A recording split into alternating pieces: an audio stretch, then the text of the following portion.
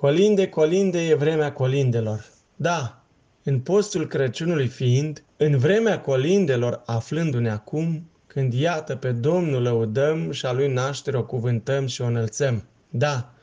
este perioada binecuvântată a anului bisericesc și civil, când cete și grupuri de tineri, adulți și vârstnici, flăcăi, fete sau feciori, femei și bărbați, de la o casă la alta, dintr-un loc în altul, mergem să binevestim nașterea Domnului în iezlea mântuitoare a Betleemului pământesc și în cel al inimilor noastre. Da, într-adevăr, după vremea postului mare al Paștilor, acum ne aflăm în cea mai frumoasă perioadă spiritual-duhovnicească a vieții noastre bisericești și creștinești, când ne aducem aminte cu toții de anii copilăriei și de vremurile tinereții noastre și când totodată acum, de Crăciun, în frunte cu Domnul nostru, ne îndemnăm unii pe alții să fim mai buni, mai calzi, mai altruiști, mai receptivi și comunicativi, mai firești și mai normali, în pofida tumultului și a tăvălugului cotidian, total potrivnic și antagonic sau antinomic,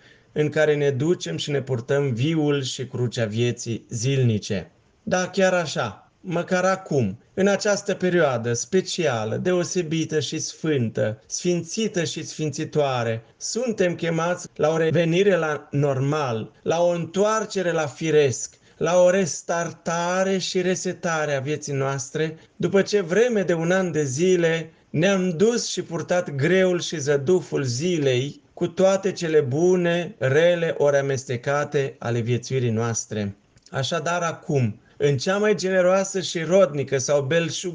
îmbelșugată perioadă din an, când așezăm cadourile sub brad și ne răsfățăm cu urările încurajatoare și cu cântările specifice și tradiționale sau îmbucurătoare, acum când iată a venit Sfântul Ierar Nicolae, Moș Nicolae cu ale sale daruri îmbelșugate și binecuvântate, se cuvine să-i dăm slavă lui Dumnezeu în cuget de mulțumire și recunoștință pentru toate darurile și binefacerile împărtășite nouă tuturor în tot locul și în tot ceasul. Iar acum, în concluzia acestor rânduri, mă rog lui Dumnezeu să încheiem acest an 2023 și să intrăm, să pășim, să umblăm în noul an 2024 cu binecuvântare de la Dumnezeu, recunoștință de la semeni, prețuire de la apropiați, admirație de la cunoscuți, apreciere de la colegi, stimă de la vecini, mângâiere de la frați și surori,